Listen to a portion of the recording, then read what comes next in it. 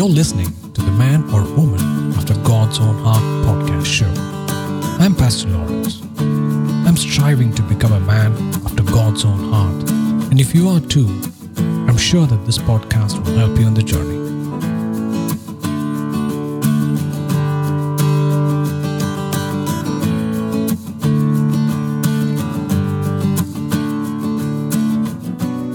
Devotion for April 8th.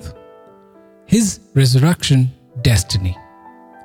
Ought not the Christ to have suffered these things and to enter into his glory? See Luke chapter 24, verse 26. Our Lord's cross is the gateway into his life. His resurrection means that he has the power to convey his life to me. When I was born again, I received the very life of the risen Lord from Jesus himself. Christ's resurrection destiny. His foreordained purpose was to bring many sons to glory. See Hebrews chapter 2 verse 10. The fulfilling of his destiny gives him the right to make us sons and daughters of God. We never have exactly the same relationship to God that the Son of God has, but we are brought by the Son into the relationship of sonship. When our Lord rose from the dead, he rose to an absolutely new life, a life that he had never lived before he was God incarnate. He rose to a life that had never been before. And what his resurrection means for us is that we are raised to his risen life, not to our whole life.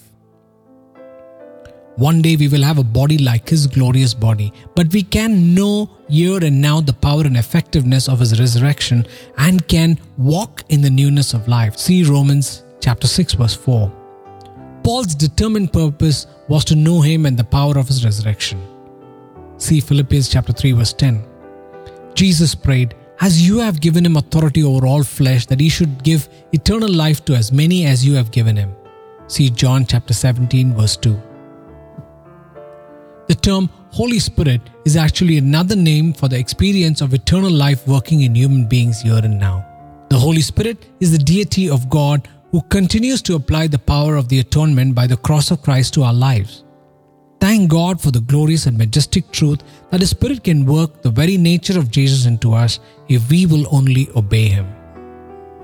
God bless you. Have a blessed day. If you were blessed by this podcast, make sure to like, subscribe and share it with your friends.